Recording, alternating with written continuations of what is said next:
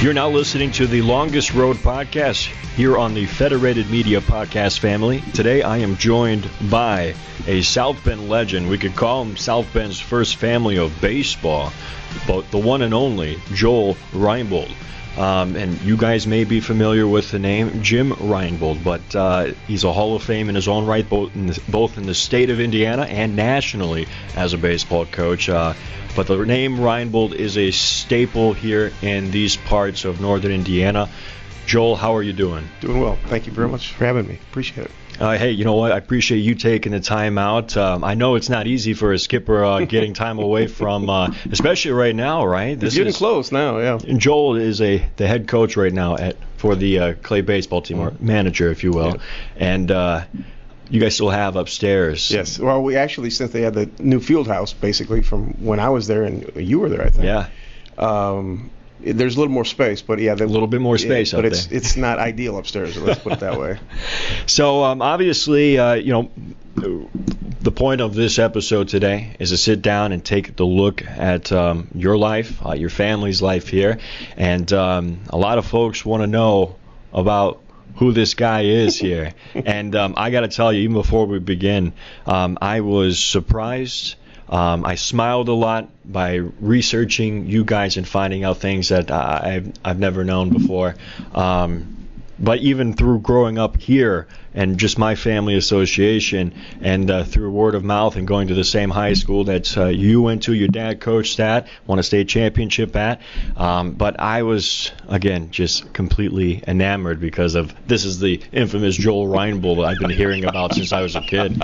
No, honestly, my mom's side's a Clay family too, so you're a household name in these parts and every it's baseball a small community. family. Absolutely. So let's jump into that. Were you born here? Born and raised South Bend, Indiana. Oh my goodness. Okay, so St. Joe Hospital. St. Joe Hospital, the old St. Joe. Old St. Yeah, the old St. Joe. Yeah. Let's talk about for a moment there. Your folks. We were blessed. My brothers and sister and I were blessed. How many siblings did you have? I have three brothers and a sister. Jimmy, I think the oldest, he's 64, and then Jonathan's down to 58 or something like that. Yeah. Wow. So they had them all pretty tight. Your parents were from? South Bend on the west side. They went to Woodrow Wilson High School, which is obviously no longer a high school, but that's where they graduated from, yeah. Now, did your dad start coaching high school baseball? He after he finished college, he graduated from Mississippi College, same place I graduated from, but he went to Hillsdale first in Western Michigan, then he finished up his last 2 years down in Mississippi, but he did a stint in the Army in the South Pacific for the Korean War. He was a radio operator.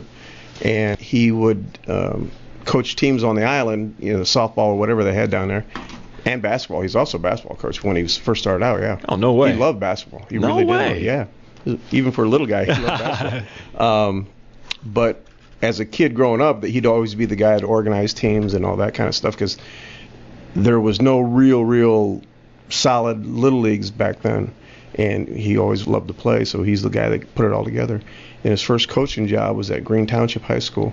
Wow, Green Township. Yeah, way out there. Coached basketball and baseball there. Oh, my goodness. And you were how old were you at this time? Let me see. I was an infant. I was actually, when he was at Green, I wasn't even born yet. Not even born yet. Okay, so we're going to, when did it, I guess, in your childhood there, I mean, I'm assuming you grew up with a bat in one hand and a baseball in the other, right? It's pretty much, the thing that people think is that he made us play or whatever. Right. And that was never the case. No. Never. Matter of fact, I remember a couple times he tried to talk me out of it. You serious? Yeah, because I was struggling and I wasn't having fun and the whole thing. And he says, Joel, you don't have to play because you're my son. If you don't want to play, I totally understand that. I respect that. And I said, no, I want to play. I was struggling.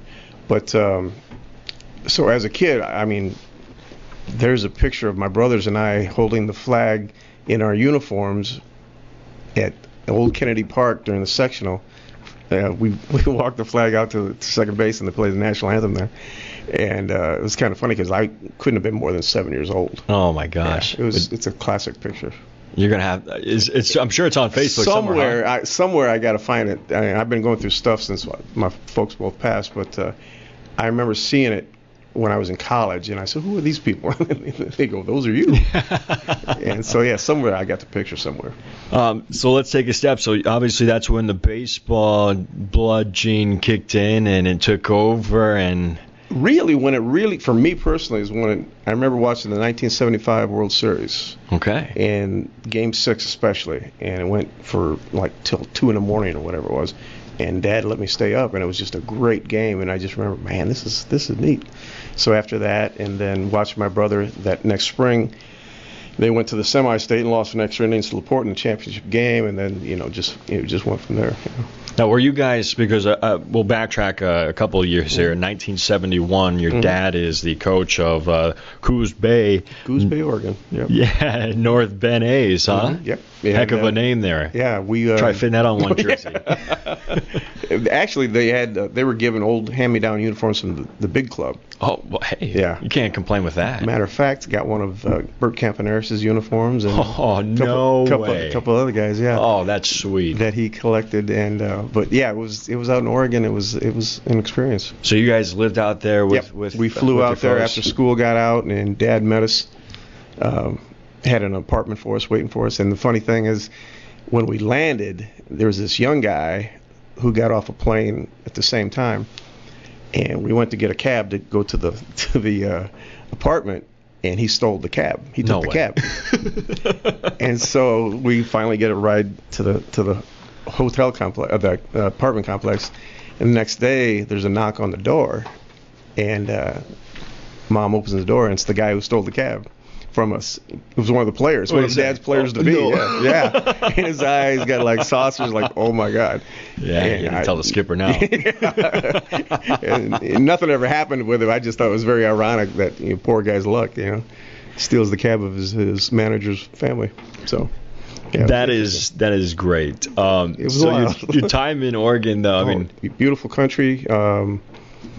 A couple times we went down to the shore, the beach when it was, off days or whatever, and it was an old ballpark, very old ballpark, and that's lumber territory out there, and every day the fire mill would catch on fire, so you heard the alarm going off, and it was always foggy. It was just different world. It's a different world. Yeah. Looking at your dad's coaching career, which as we have the colonial hat here, he won a state championship in 1970. 1970, yeah. Mm-hmm. Well, I mean, what was that like as a kid's perspective? I mean, I'm sure you were too young, right? I was right at the age where you're figuring things out. But I remember the deeper they got in the tournament, the more excited people got. And I remember signs on 31, go Clay, all the way to South Bend Clay and stuff like that. And grocery stores had their, the front windows painted up for Clay, and you're like, man, this is my dad. How neat is that? And those guys, those players on that team were like gods to me. They just just at a different level. But they really did a good job, and it was a very young team actually. But it was just an exciting time.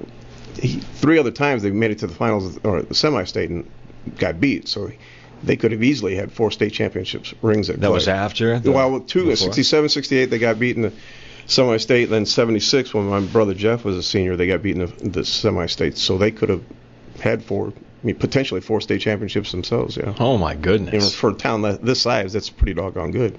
And just so the timeline is correct too. So your dad Jim, he coached not only the A's then, but then in the springtime coached he was school ball. In a uniform. Matter of fact, the year that they won the state championship, he was also the JV coach. No way. So we never saw him. He was gone all the time.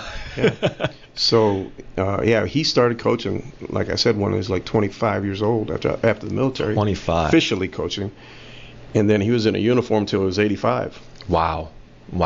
That's a lot of time, but it's easy to see now how that could rub off onto one of the kids here, huh? Yeah, and I have a brother Jeff who coaches in the CFL.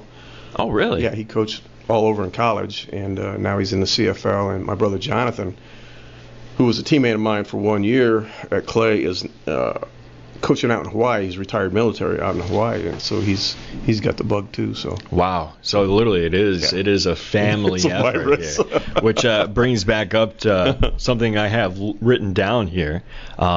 which I don't want to jump too far into, but we'll come back to it. But the Reinebold tradition, which is something that's very important to the family here about carrying the way on, which stems directly from your pops here. So yeah, I mean, he had a way that he thought you should, one, treat people, and two, if you're going to do it right.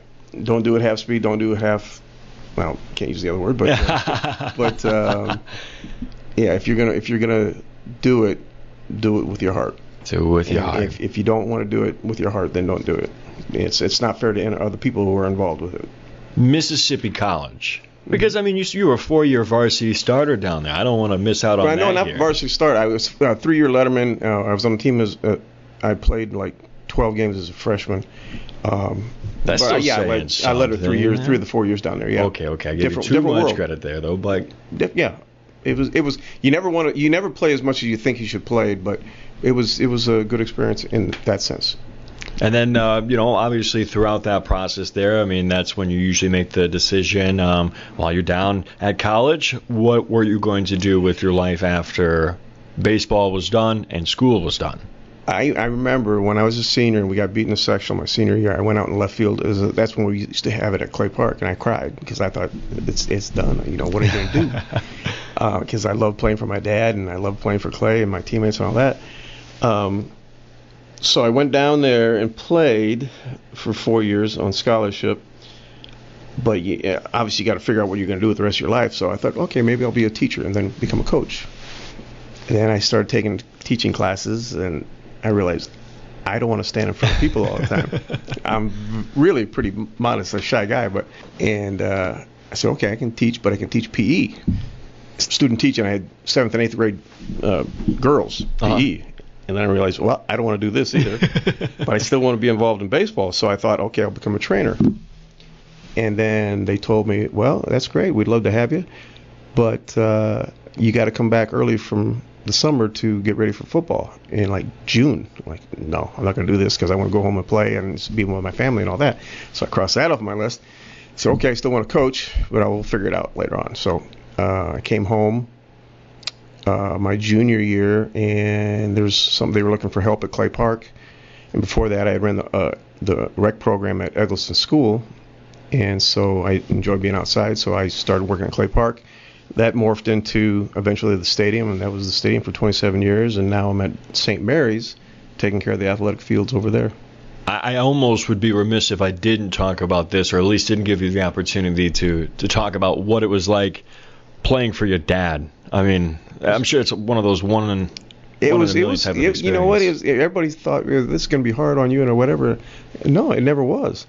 I remember one time we were hitting or something, and I said something about, hey, Coach Reinebold, to Dad, and he goes, you do know you're my son, don't you? And I said, yeah, why? He goes, you can call me Dad. I said, well, out here I want to call you Coach Reinebold, or Four. He was called Four more often than he was Coach Reinebold. But it never bothered me. I enjoyed it. It never felt pressure. Never felt, he's playing because he's a coach's son type thing. I know, it never bothered me. It was fun. To put you on the spot here, if you could think of one moment, one memory that sums up the moment in time playing for your dad in high school, what would it be for you? Well, two things. One, when I was a senior, we were playing St. Joe, and obviously for any Clay guy knows that's the big rival. And they had a guy named Steve Oniveris was on the mound. Steve Oniveris ended up spending like 10 years in the big leagues. Yeah, and he was throwing BBs that night at Clay Park. It was in the Colonial Classic.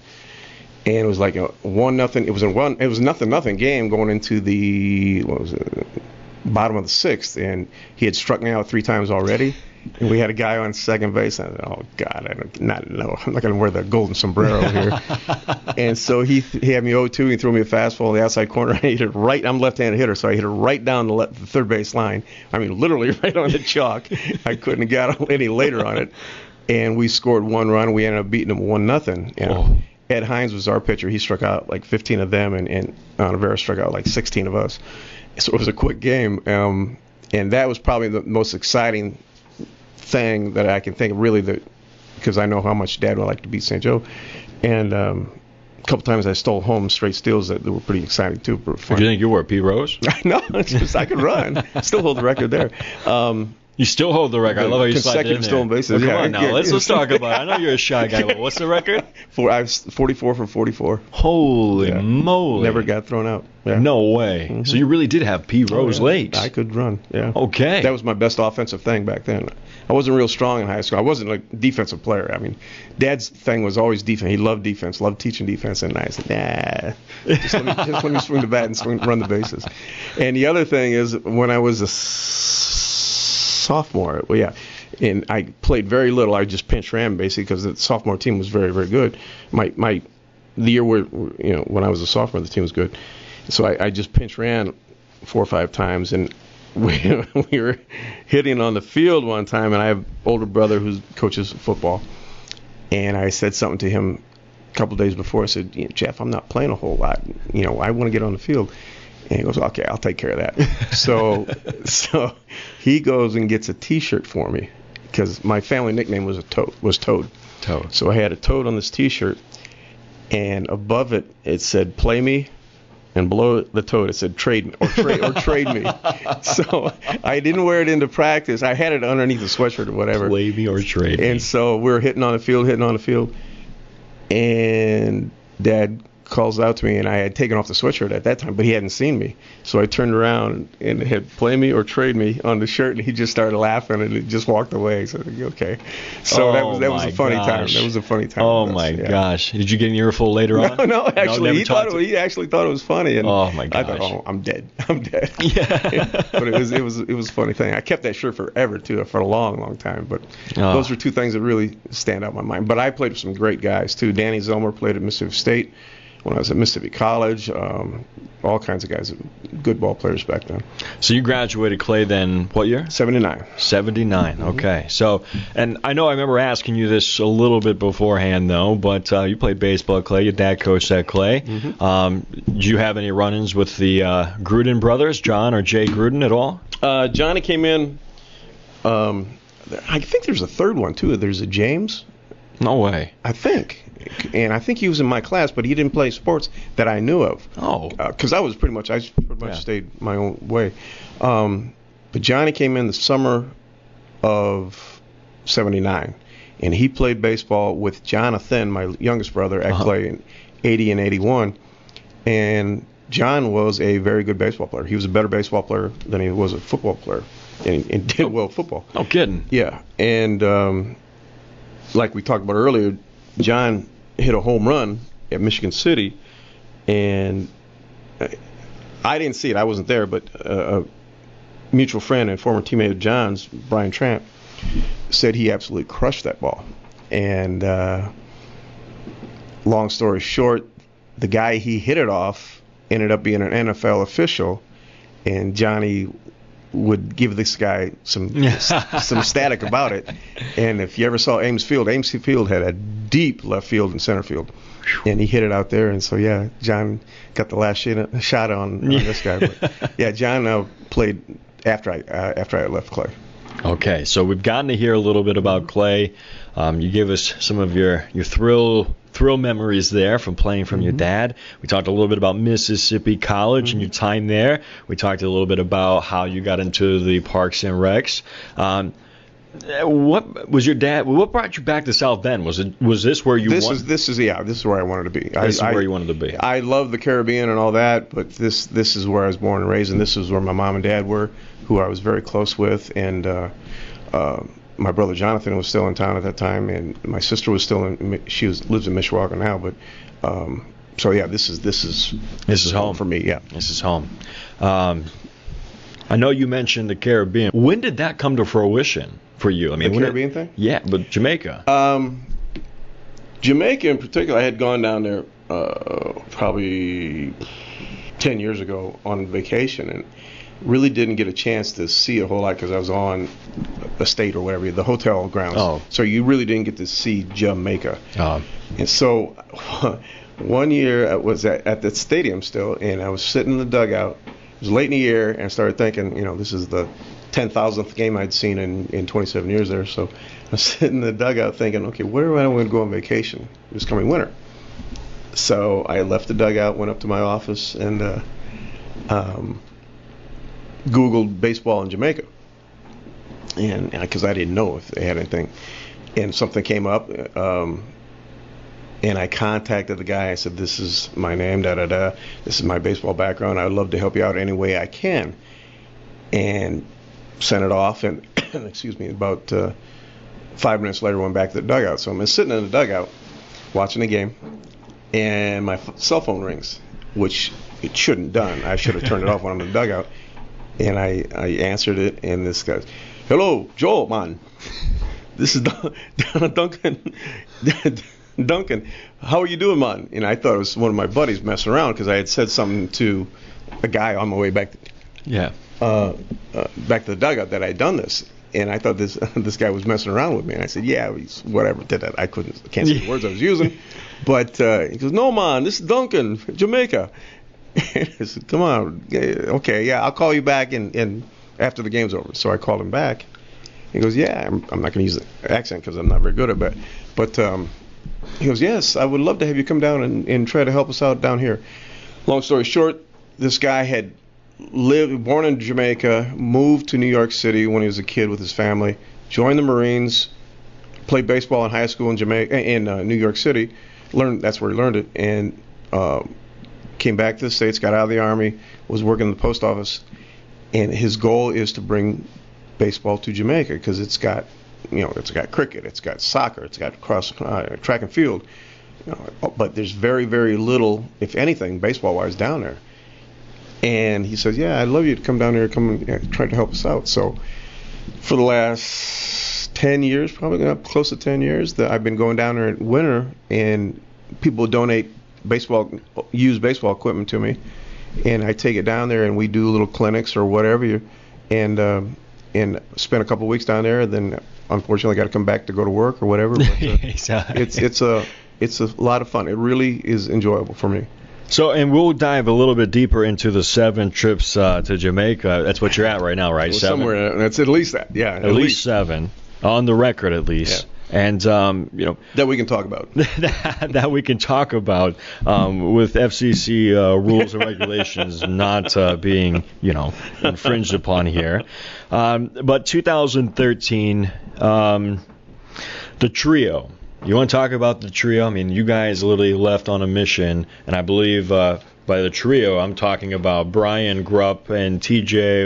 Wolever. T.J. Wolever and Brian Grupp. Brian Grupp, when I was an assistant at Penn, I met Brian, and very good player. Had a little cup of coffee and organized baseball as a catcher. Great guy, very colorful guy, He went on to. He's also done fishing in Alaska and on the big boats and all that stuff. Great guy, good athlete. T.J. Wolever moved to town. He's from Las Vegas originally, and when we had Hard Knocks over here in Mishawaka, he came in one night, wanted to ask if he could do pitching lessons, and talked around a little bit. And I said, sure. He played pro ball for the Atlanta Braves for a couple of years before he blew his arm out. He moved here because he had family in South Bend. He wanted to get out of Vegas. I don't know why. But he moved here, and we just struck up a relationship. And in 2013, TJ was working with me at the stadium. He was my assistant. And I was telling these guys all through the winter before, I said, we got to go down. We got to go down and help these guys out. They need help. They need baseball people. So we went down, and we spent a week down there. They slept in a church. No way. Yeah, and I slept in a small, kind of like a bed and breakfast up in the mountains. Probably a half hour away from them. Is this where the Love Shack came? I don't want to put you on the spot. No, that's a different story. That's a different story. Okay. This bread and breakfast was run by a mom, son out of France, and it was just up in the hills, and I can't even think of the name of it now. But TJ and Brian were staying in this church, and we got together during the week and did baseball with these guys. But that was a crew right there. Oh my gosh! So you guys go down there, Dallas to Montego Bay, Jamaica. You land. Yeah, man. You guys are working with the 12 and under Latin American baseball playoffs that team was getting ready to head into, right? Yeah, they were going to go to the Latin American playoffs, the Little League playoffs, and you got to understand that they don't have baseball like we have baseball around here. It's just very, for lack of a better word, it's primitive compared to baseball around here. But those kids are very athletic. They're very willing to learn. It's like trying to corral a bunch of kittens because they're all over the place all the time.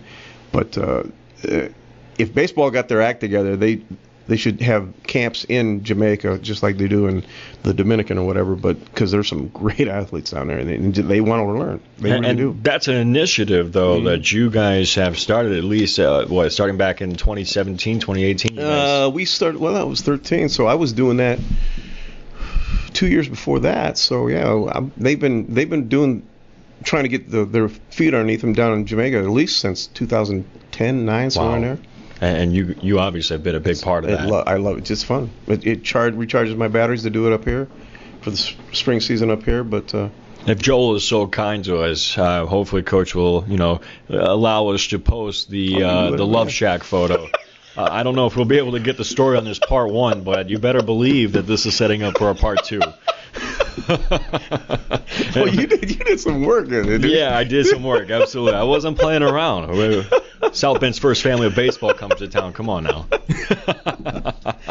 All right, so we'll back up a little bit. Yeah. Now, grounds guru. Yeah. Is what we'll call you around these parts, right. Correct? Thank you. And no, it all starts because it's not just the Kovaleski Stadium where you're at as grounds and where you're at now at St. Mary's, but you've done these at several different Little League parks around the area. John Baxter, my former GM at the stadium, the man who hired me originally at Kovaleski, he and I now, when we have time, we go about and do different fields. But I've been doing this on the side, probably, what am I, 60 now? I'm probably 30 years almost.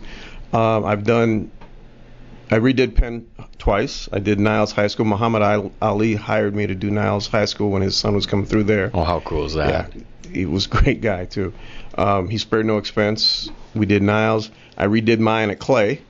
I've done, just this past fall, John and I did 2 Little League fields down in Bremen. They came out very nice. I did, back 20 years ago, I did a League of Their Own field down by Jasper, Indiana. No way. After the movie was done, I resurfaced that because they tore the heck out of it. They wanted to make it look like it was old, and they did. Yeah. And so I resurfaced that one. I think you cringe a bit. Oh, it was weird because they still had the billboards up and the stands. It just looks like you're still on the site of the movie. Oh. And it's really neat. I have a picture somewhere, but standing in the dugout like Tom Hanks was. And I did that one. I did oh gosh, I've done at least 20 other fields. Ironically, though, for, how long would you say? Maybe 20 years? You were the guy at the Cove, taking care. 27 years, yeah. Now, did you ever think, 1987, July 6th, a couple of days after a big old home run derby contest took place, that you would be the guy to hit the first home run? No, I never thought. I mean, no, I really didn't. It didn't even enter my mind when we went in there to play. That was back when they were having people play there. It was an amateur game, college age guys and up, and we happened to play that night. And the first at bat, I had a guy named Brian Petrowitz, who had played at Washington High School, played at Notre Dame, went on to play Double-A for the Dodgers. I hit a ball, short hop the center field wall. I thought, man, I hit that ball pretty well.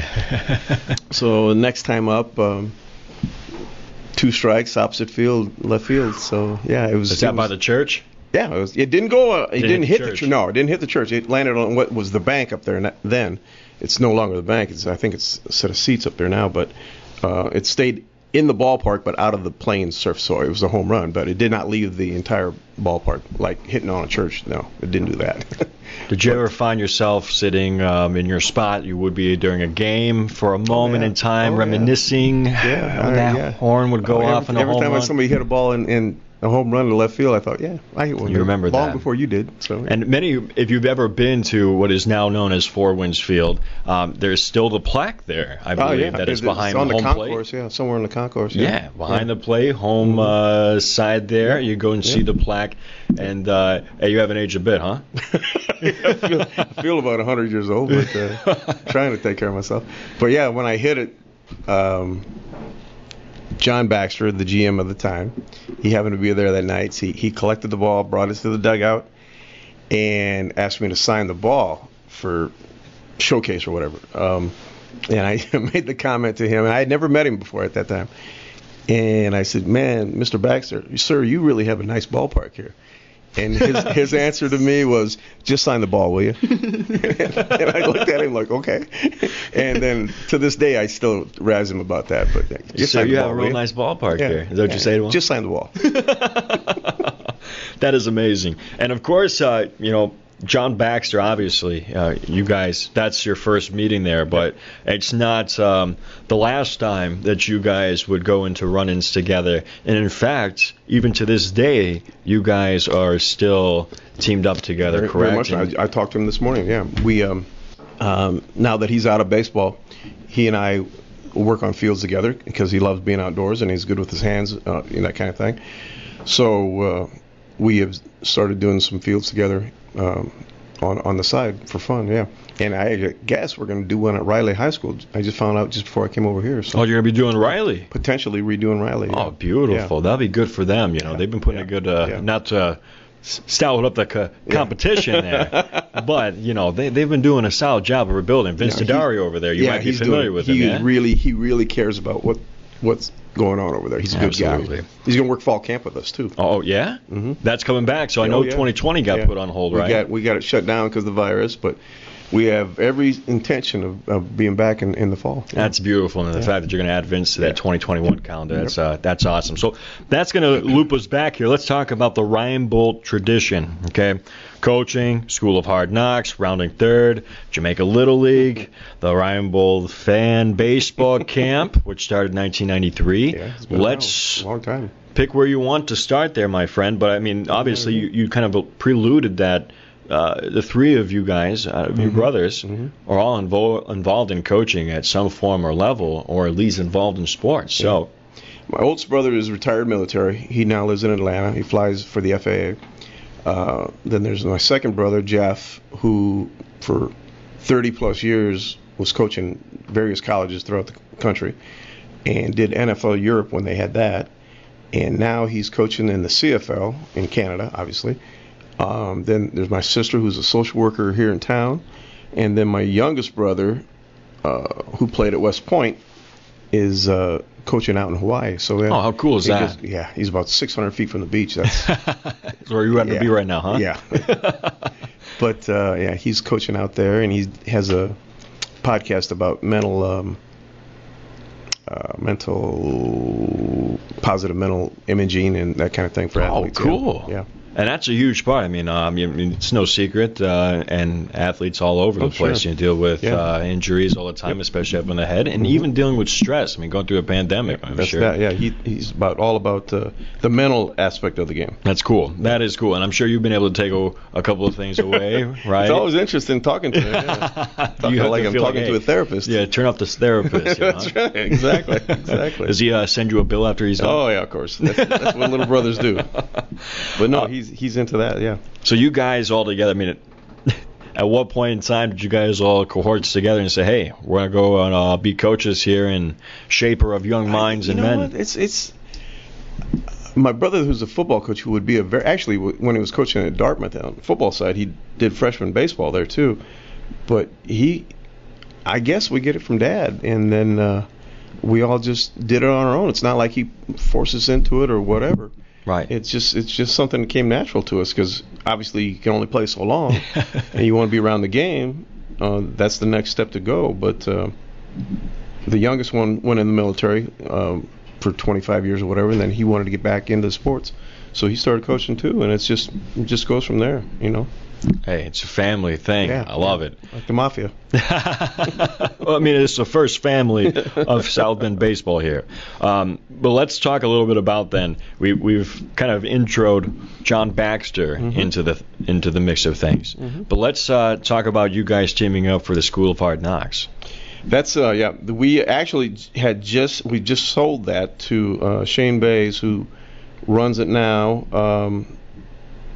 We had the Land Shark travel baseball program, and one of the other owners, actually the majority owner at that time, Jim Robinson, started the travel program with the Land Sharks. But when Dad was like 74 years old, some parents who had kids that were playing at Penn wanted to get their kids more baseball, and they came to him and said, "Hey, will you coach this team if we put it together?" And Dad said, "Yeah, I'll do that." So he got the team together for a couple of years, and they played down in Florida and all over, and did really well. They finished 7th in the nation one year. And so when he when he left that, it just kind of stayed dormant. It was dormant for a while. And then Jim Robinson joined us at Hard Knocks, and he brought it back. And when we sold it, we had like 26 different travel teams in baseball and softball. Wow. So yeah, we got that. We got out of that, and Shane Bays runs it now. But I still do lessons up there and that kind of thing. But yeah, it's a nice little program. You guys had that going for, I mean, that was a heck of a run. Yeah. I mean, I remember even my parents dropping off my older brother, for hitting lessons not too long ago. We started over in Mishawaka. I think it was like 2004, and technically just sold it this past fall. Yeah. Wow. Yeah, what's going on? That also brings into us talking a little bit about, I mean, you kind of mentioned about the Reinebold fan baseball camp, which is coming back. But let's talk about rounding third. Oh, yeah. It's my other love. The other love. Absolutely. The first time I went down to Jamaica, it was an eye-opener because, like I said, they have next to no baseball down there. And obviously, there's no Dick's, no Dunham's, no sporting goods stores per se like that. And if there are, you're not going to find baseball stuff. So, and one of the things when I first started talking to those people down there, they said we need equipment. We can't get equipment. It's hard to get equipment down here. And I said, okay, we'll see what we can do. So John Baxter, and I talked to him. John had gone down there on a family vacation not too long before me, and I said, John, I love it down there. It's great, and he goes, yeah, I love it too. And I said, I want to do the baseball thing down there, and but they have no equipment. And he says, okay, we'll start collecting equipment, and then you can take it down whenever you go down. And it's okay, all right. So before I know it, we had more than ample amounts of gloves and stuff like that, and I'd take them down there every time I'd go and give them to the kids and the coaches down there. Then they use them. But yeah, that was another thing that John and I got together on, and we're sitting around one day, said, okay, we need a name for this organization, and we threw some things around, and then that's no good. No, that's no good. And then John, right out of the blue, said, how about rounding third? I said, yeah, that's great. That's fantastic.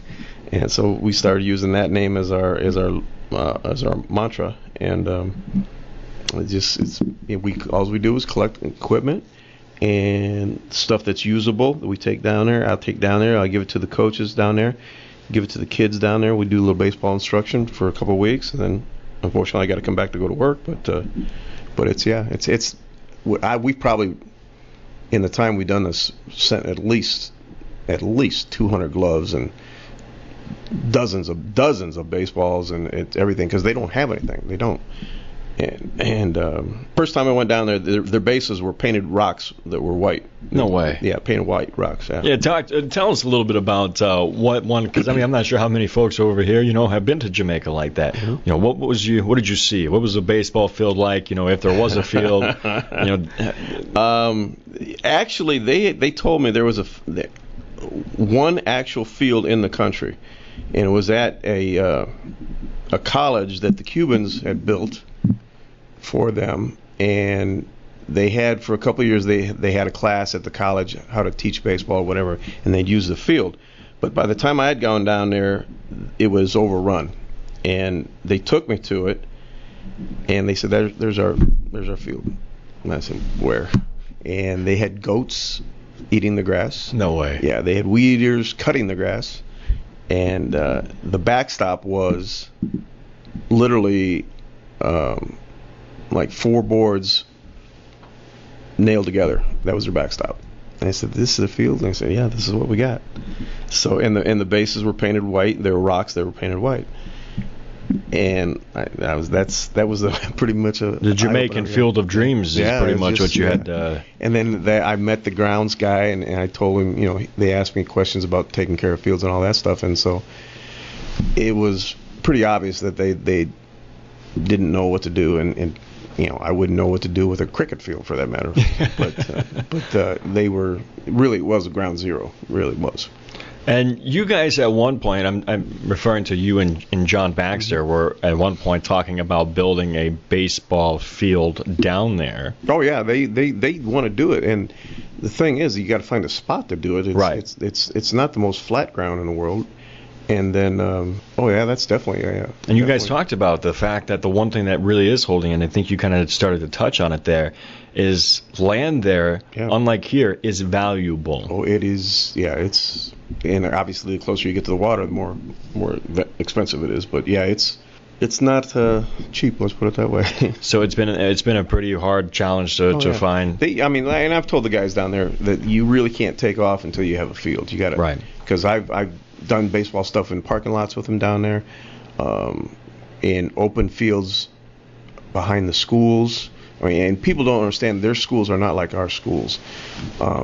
It's just a different world. It's different atmosphere and different attitude. You got to experience that. I believe that when you were down there, you got a little bit of taste of Jamaican Day or Jamaica Day. A little of everything. A little of everything. You actually got to see what the school system, was like. We went to schools, and obviously this isn't a visual product, but the schools are open in the sense that the country, they call them country schools, which is where most of the baseball stuff's going on. They're basically like cinder block buildings with openings at the top, so the air flows through instead of having air conditioning. So it's the air open. Yeah, it's completely. I can't even, without having pictures, you can't really understand what. And the kids clean the school afterwards, so there's no janitors per se in the areas that I've been. Yeah. But the air flows through because like three-fourths of the way off the floor it's open. Wow. So, yeah, and the birds can fly through or whatever, and it's a different world. So it became very apparent. And obviously, so you had that first run in there, and something had to keep drawing you back. Was it the love of the kids? They want to learn, and the Jamaicans are supposed to be very, very friendly, and it's the tourist thing, but it's true. They are very friendly to you. And especially when you show interest in the kids, in the sense you're trying to help the kids, they are very good to you. They'll take care of you. But yeah, it's the kids. The fact that kids want to learn, they're excited. It's just a different world. I took baseball cards down to them one time, and they'd never seen baseball cards before, obviously. Yeah. Who's this? What's this? And, that kind of thing. Bubble gum. They just had that natural fun. curiosity, huh? Yeah, it's just fun. So you came home from Jamaica, and finally all started to come back where it all started, right? How'd that decision come about? Come back to Clay? Yeah. Coming on home. Yeah, I came home. I had left Penn in 13, I think it was, and the job at Clay opened up.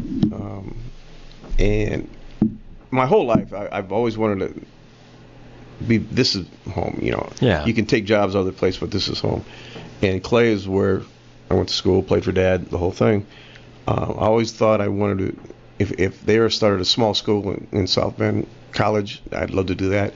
The second thing would be South Bend Clay, if the job ever opened up. And unfortunately, Chad passed away, and the job opened up, so I applied. I got the job, and been there since.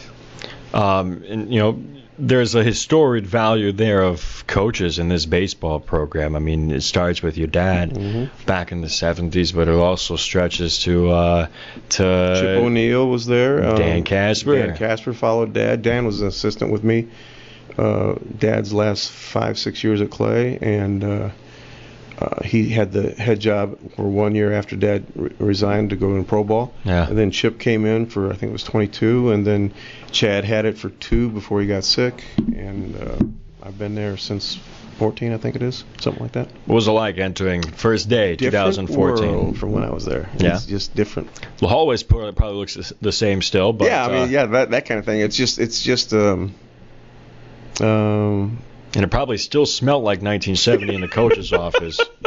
You know what I'm talking about? Oh, yeah. Yeah. It's an art school now. So it's just a different field. I mean, it's still Clay to me, but it's different. I coached quarterbacks for Coach Scheiko there, 2015. Did you? I didn't know that. Yeah. So I know the smell of that pungent coach's office in there. Believe me when I tell you that adamantly. Were you really? Yeah. Seriously? Yep. I coached quarterbacks for Joe Scheiko in his last year at Clay. So I played for him. On and the then, same staff, basically. Yeah. Yeah. Really? Yeah. But we know what? We wouldn't have seen each other though No. because you guys were doing your thing. Yeah. You know. But I know it's a small world. Just notice that? Oh my gosh. That's amazing. Just noticed that. Yeah. I promise you that wasn't even planned. I just put my drink down and I saw that. Wow. I could tell you stories about seeing that number too sometime. Oh in Jamaica my gosh. and beyond. Yeah. I mean, I feel seriously, like I just saw that dude and it just blew my mind. Wow, you're talking about getting stopped in your tracks there, but number 4 there is in front of us. I guess he's here too, huh? Yeah, I guess. There was a story. After he passed, and I was in Jamaica. I was doing a baseball thing, and I took some pictures. And there's this long story.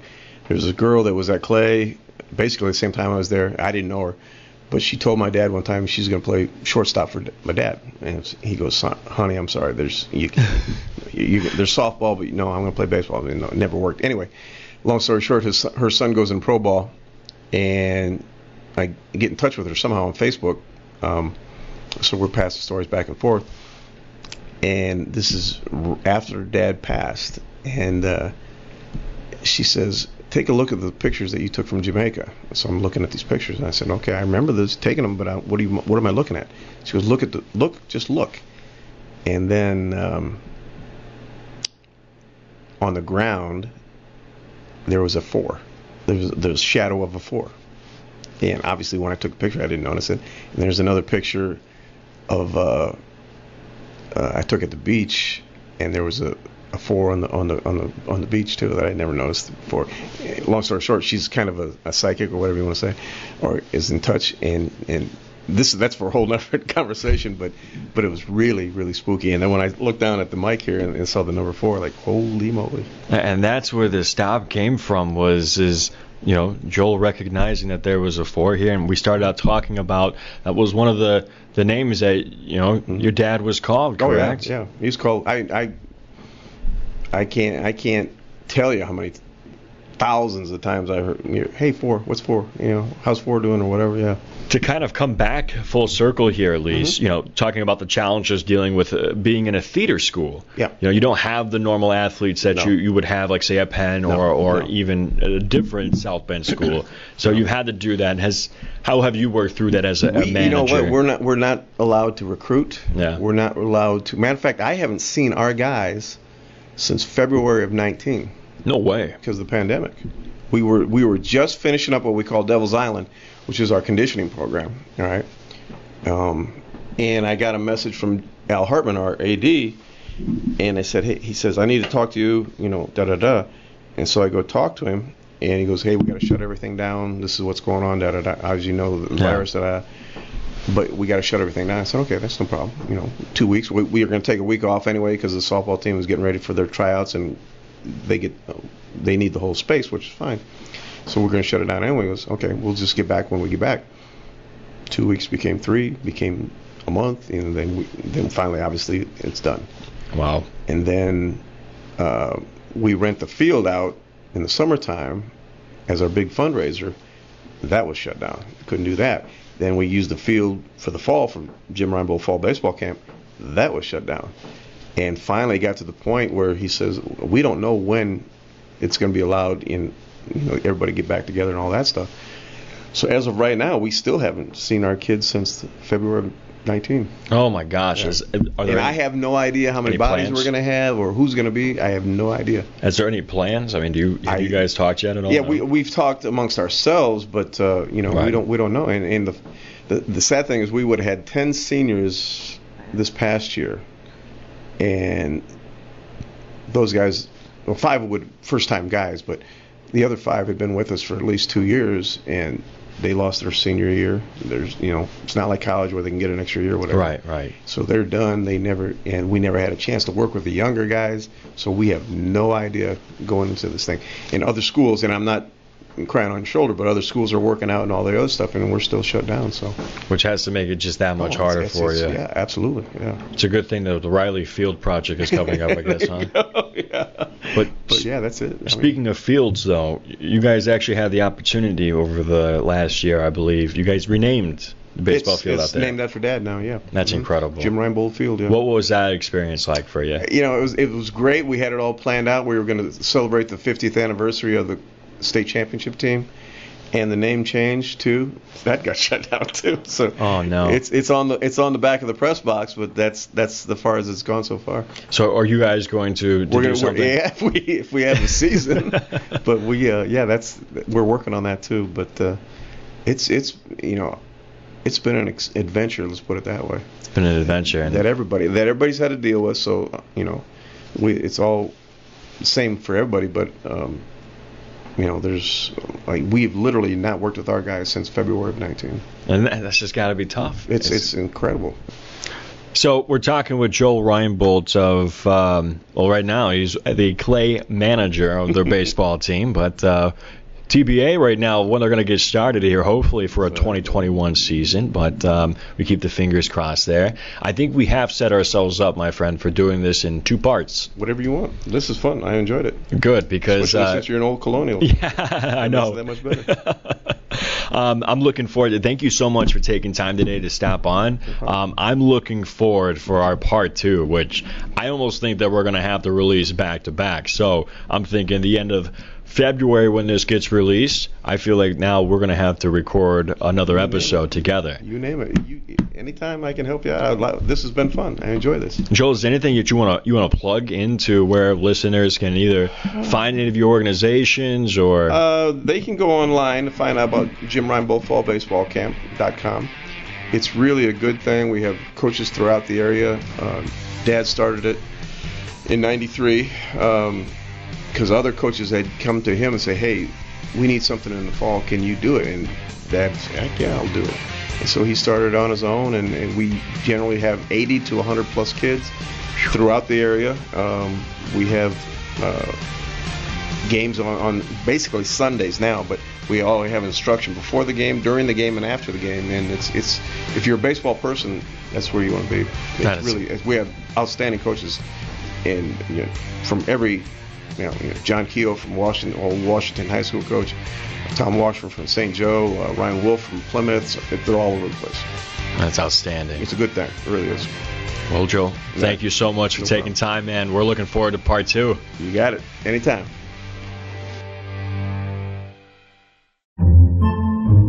Podcasts by Federated Media. Podcasts by Federated Media.